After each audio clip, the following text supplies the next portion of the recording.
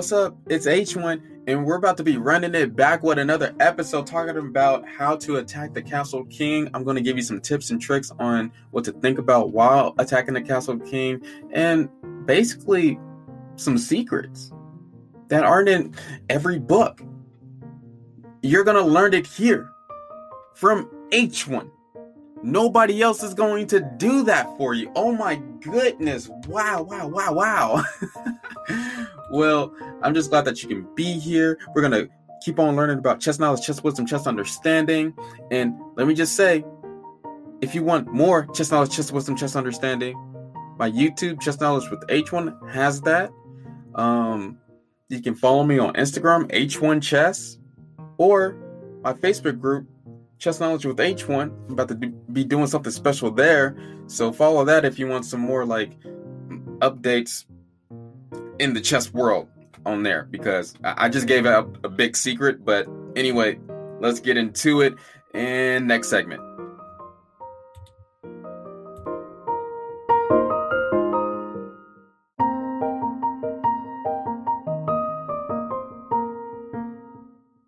Another day is here, and you're ready for it. What to wear? Check. Breakfast, lunch, and dinner? Check.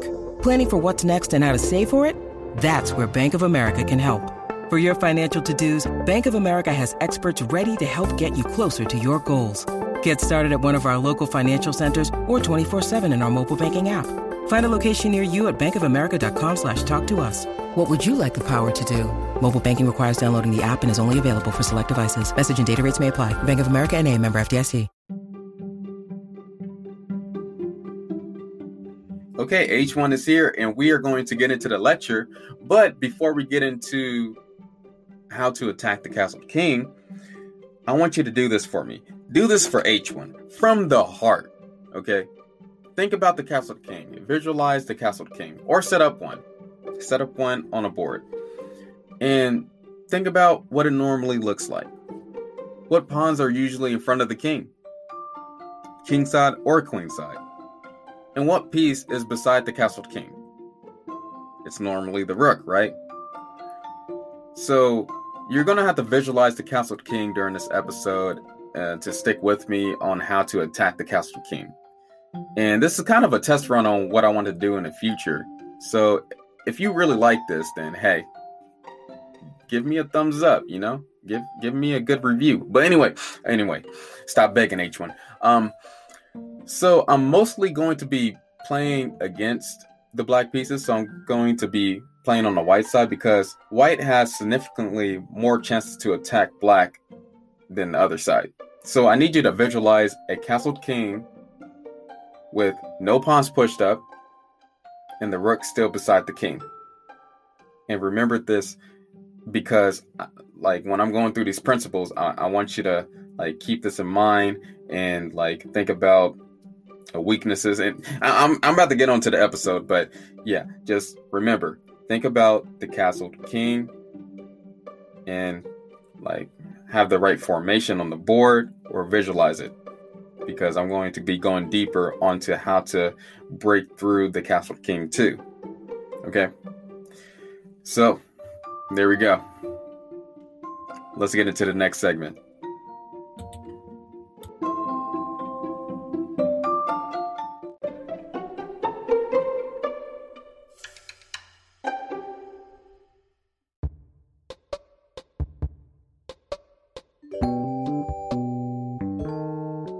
This is the waiting room segment, Chess Jokes by H1.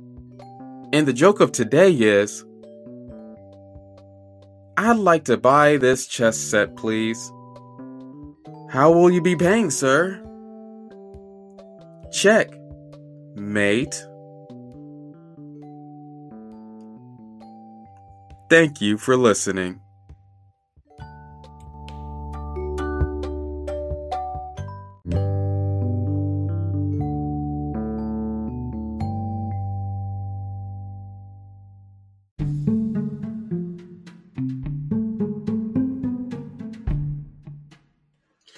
Okay, let's get straight down to business. So before I get into this, I want you to remember this principle.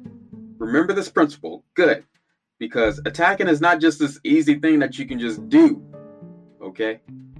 You can't just do it. It has to come about. So, you can either write this down or remember it. I don't care. You know you can always listen to me. You can repeat this however you want. But it's easier to attack when you have a superior position. So you should take the opportunity to gain an advantage. Usually when you don't take the opportunity, your opponent surely will. I will repeat this. It's easier to attack when you have a superior position. So you should take that opportunity when you do have a superior position than your opponent. Because if you don't, then it will go away. You will not see it if your opponent is a good opponent. So don't be a coward. If all your pieces are rocking and rolling and you're castled and you have the center, and then you do some passive move after that, that's not what the position was calling for. No, it wasn't calling for that. It was calling for you to attack. So let's get into it. How to attack the castled king. So first of all, I just want to say that there are two ways to attack the castled king. There is a piece attack or a pawn attack. These are the two ways to start a attack. So the piece attack is usually with just the major and minor pieces only. Usually these attacks begin with a sacrifice. So if you think about the Greek gift sacrifice, it began with a bishop sacrifice.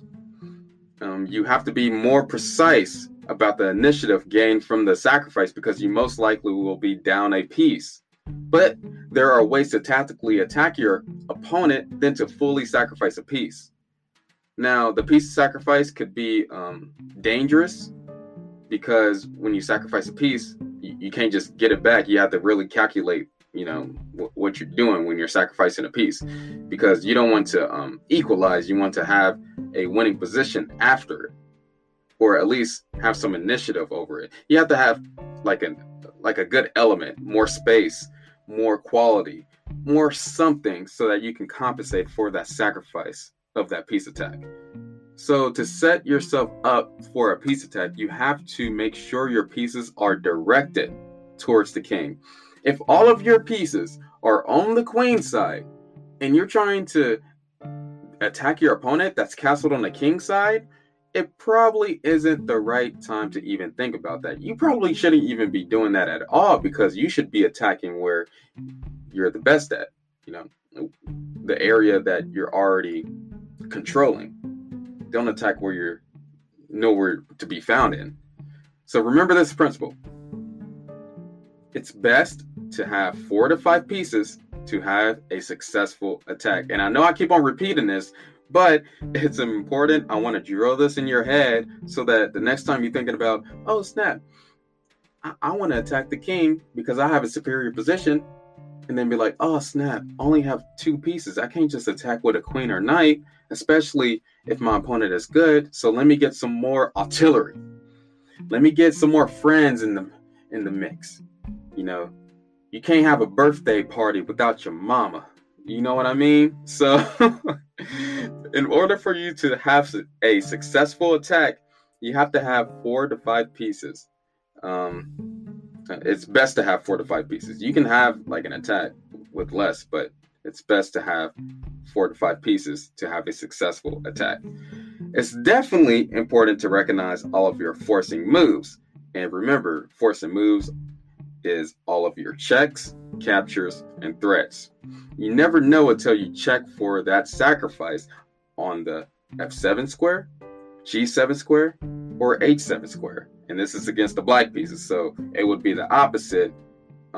Let's say that I was black and I was trying to attack the king side of white. Then it would be the F2 square, the G2 square, or the H2 square. Normally, those are the squares where the pawns are in front of the king. And looking for sacrifices on those squares will get you far, because you want to make the opponent's king naked. Literally naked. Have you ever seen Rush Hour when they strip the guys from their clothes and they have to run around on the streets and the highway naked? That's what you want to do to their king, okay? You want to strip them naked from their pawns. Not literally, just in chess, okay? The king doesn't have clothes anyway. They're plastic. But anyway, hopefully you get that point. So when you're thinking of a peace attack, remember those key points. Usually these attacks begin with a sacrifice and etc. If you need to remember it some more, just repeat this episode and I will go over it again. That's how simple I can make this. Now, a pawn attack. Let's start with that. So a pawn attack, aka pawn storm, against your opponent's king. This is when you start off your attack on your opponent's king with pawns. Usually, these attacks are often for closed positions. When the center is closed, when you still have your E and D pawn, and your opponent still have their E and D pawn, and they basically stopped each other. Those are closed positions in the center. Because when the center is closed, then you have a good opportunity to attack on a flank. And usually you attack on a flank starting with a pawn storm, a pawn break. That's what you need. Let's say you have a position of, let's say a French defense position. You have a pawn on E5, you have a pawn on D4, and your opponent has a pawn on E6 and D5, right? Usually a good pawn break to have and going against the French defense is pushing up the F pawn at F4, F5, breaking through and attacking the king. So that's what I mean by a pawn storm against the castled king. So usually these attacks are often for close positions. It takes a lot more patience to set up this attack. So you need bundles of time. What do I mean by this? Well, when you're setting up a pawn storm attack, you want to make sure that all of your pieces are behind the pawn storm, are ready to attack when everything opens up. Because you don't want to just throw pawns at your opponent's king, then that's pointless because pawns can't do it alone. They're 1 point for a reason. So you have to have a lot of patience. You have to have a lot of patience to set up this attack. And maybe you should set up a battery behind the pawn break. It kind of goes back to that principle of having 4 to 5 pieces ready. So you should have basically 4 to 5 pieces behind the pawn storm to deliver a powerful attack. So if you have a pawn chain directed to your opponent's king, right? And that's usually when a pawn storm happens. Okay? And a pawn chain is when a long chain of pawns that are protecting each other is kind of diagonal on the chessboard. And usually they point directly where you should be attacking. Usually it's on the queen side, the pawn chain, or usually it's on the king side. So there are more tips and I can give you some more tips, but you're gonna have to wait until the next segment. So yeah, let's get down to business.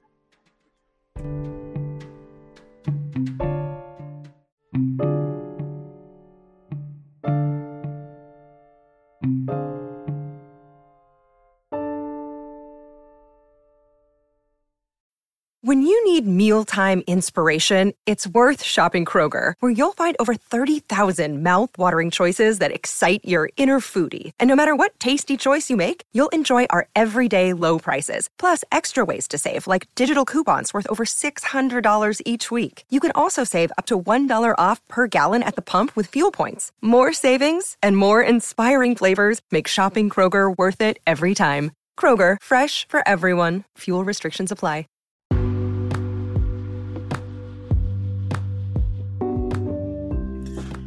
Yes, sir. Let's get down to business, and we're going to be talking about some more tips on attacking the castled king. Wasn't that just an awkward pause? Okay, let's get started. So, when you're looking at your opponent's castled king, look for weaknesses. Now, a weakness of your opponent's castled king could be every pawn pushed up in front of your opponent's castled king. You know why it could be a weakness? Because they could be a target for an attack. So we just talked about the two type of ways to attack a castled king, which is a pawn attack or a piece attack. So with a piece attack, you could do multiple sacrifices on the pawn that was pushed up. So let's say black had the h6 pawn pushed up. You can do a bishop sacrifice on that h6 pawn. And then if you follow it up with that queen, then it's all good. You got the queen against the naked king, and it's all over once you get another piece in the mix. With the pawn attack, you could target that h6 pawn with just pushing, like, let's say that h6 pawn is up, and then you put that h pawn Hector on h5, and then you just slide through with that g pawn with like a battery on that g file, and then you push through with that g5 move, attacking that h6 move, and they're forced to either capture or let you capture. And that's the type of weaknesses that we're going for when we're attacking the castled king. Now, when people picture, oh snap, I castled, I'm safe, don't think that you're safe all the time. I've already said that. Because even if the pawns aren't pushed, does not mean that you're not going to be attacked. If you're doing like a pawn storm against your opponent's king, you can still have an attack. It's just going to take a few moves longer. So that's why when I say, if you're going to attack on a flank, make sure that the center is closed, and make sure that your opponent don't have any sacrifices to open up the center if you're doing a long-winded attack, especially if your opponent don't have any obvious weaknesses, just like any pawn push. So look at ways to loosen up the opponent's defense. For example, if your opponent has a fianchetto position surrounding their king, and let me just explain what a fianchetto is. A fianchetto is a powerful way to develop your bishops and control the center of the board from a distance. So think about a castled king with pawns in front of it, but the middle one is up. So let me be more specific.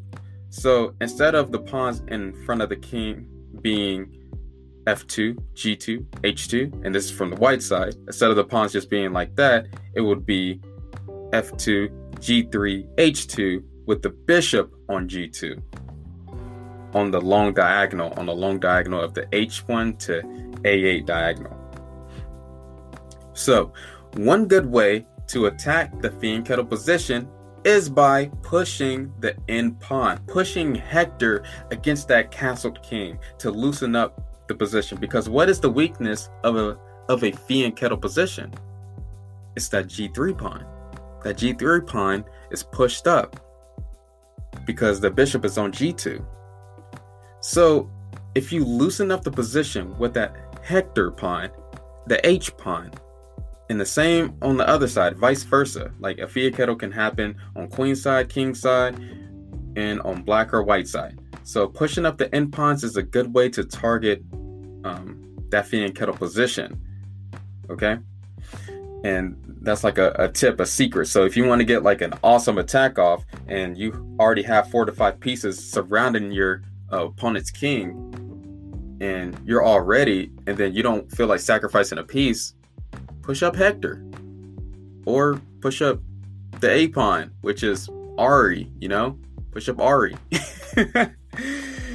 Oh man. Another thing you should probably consider is your opponent naked? And I already talked about this, but let's talk deeply about if your opponent is naked. Okay. Sounds weird, but I'm talking about the opponent's king. Is there space around your opponent's king? Can you take advantage of that space? What color bishop do you have? Let's say you was targeting your opponent's position and they have the fianchetto structure, right? But they have the f2, g3, h2 structure without the bishop on g2. They lost the bishop. They already traded off the bishop. So the space around the king is a little bit airy without that bishop. That's why you should try not to never trade that off. So in order for you to take advantage of that space where that Phoenix Kettle bishop was supposed to be at, you have to have the same color bishop that they just lost.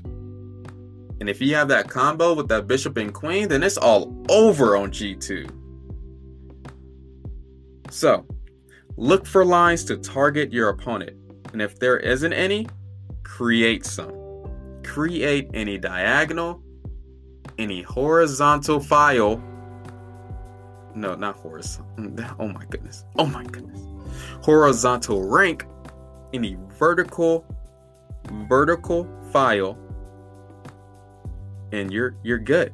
You're good. If you create any of those, then you're good, especially if you have a lot of pieces surrounding your opponent's king. Just imagine your opponent castle their king. They think they're all safe. Let's say they have all the pawns on H7, G7, F7. But you sacrifice and you created a file. And now they're missing a G pawn.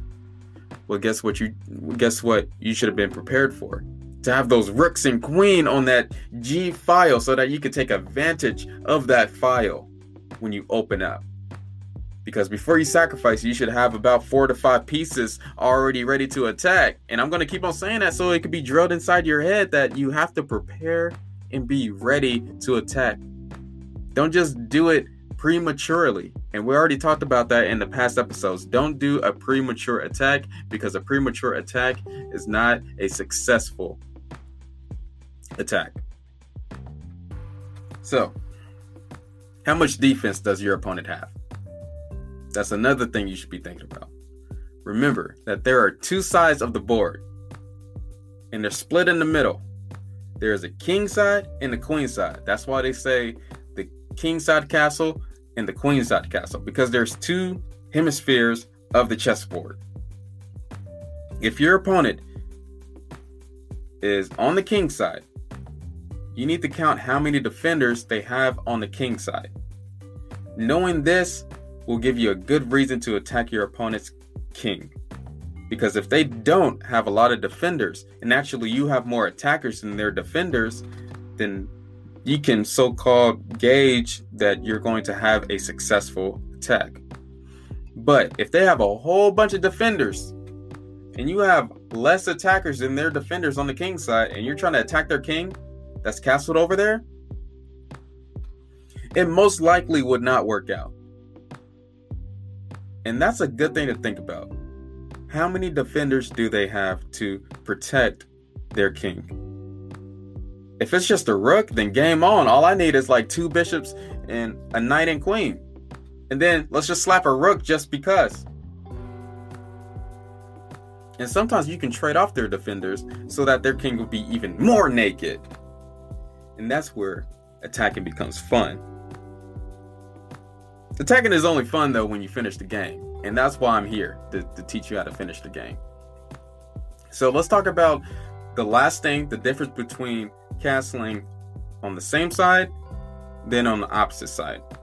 And I'm probably going to have to devote a whole nother episode on opposite side castling, because this is going to be pretty specific. Not specific, general. To go more specific, I would have to devote a whole nother episode. But same side castling, it could be less action, more positional play, and it's harder to attack your opponent, especially if the position is open and not closed. And usually, same side castling is a lot more safe. In opposite side castling, a war just started once you opposite side castle. And it's action packed. I mean, just think about it. Think about it. Once you opposite side castle, your rook is already on the file to attack. Queenside castling is meant to attack. It's meant to be more tactical. And it's meant for both of you to attack at the exact same time. And most likely, most of them is usually pawn storms on both sides. Or it could be a piece attack too. Some games are like that, but most of the games that you will play, both sides are pushing pawns against each other to try to defend and attack at the same time. And whoever delays their attack, even one move, then they're cut off. They're gone. There's nothing that they can do. Because guess what? There's no space on the board that's safe when you queenside castle and your opponent kingside castle. It's a battle royale. You know what Fortnite is. You know what a battle royale is. Everybody's against each other. That's what it is. Chess is basically Fortnite. Oh man. I will go more into that in a different episode, but yeah, that's pretty much it on attacking the Castled King. Okay. And I'll probably warn y'all pretty soon, but I want to do more videos, more educational videos on my Patreon so that y'all can get like a more of a visual grasp on how to do certain patterns to attack the opponent's king, because that's really what's going to help you. But this episode will help you too, on generally attacking. And hopefully, I know a lot of you talk to me, and I know a kid told me that they finally beat their dad and brother with my advice. So, hey, if I'm able to do that for you, bring you that value, then that's great. That's perfect. Oh, man. These are some good times. And it's almost been a year since I did this. This is so crazy. Man, H1 is with y'all forever. We got down to business. I'm glad we did.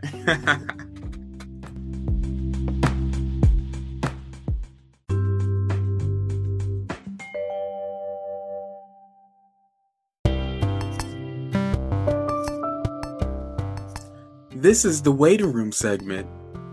Chess quotes by H1. And the quote of today is, have more than 4 to 5 pieces to attack your opponent's king. Okay? If you want to have a successful attack, it's best to have 4 to 5 pieces to attack your opponent's king. Thank you for listening.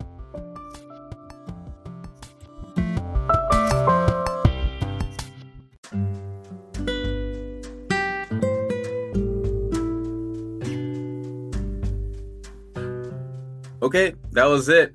Hopefully y'all enjoyed that. I'm proud of you. I'm proud that you're here to just let me thank you for being here. I'm glad that you can just be here to soak up this compliment that H1 is giving you right now.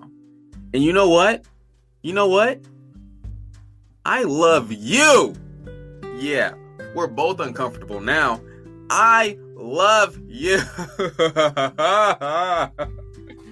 Oh man, H1 can get pretty crazy sometimes. But anyway, man, we're almost to the end of this season already. That's crazy. It's been a journey. It's been long. It's been great. But this next episode will be the last episode for this season. We had fun. We talked about rap skills that I used to have. We talked about health, how that benefits you. This season's been lit. And you know what? If you want to follow this season a lot more and make sure that you're notified, make sure that you follow. I know you're on Spotify, Apple Music, but make sure that you follow to stay notified. I want you to be here. I want you to be here for my last episode for the season. So please make it through. Yeah, make it through. Okay. We're going to be running it back with another episode next time. Peace.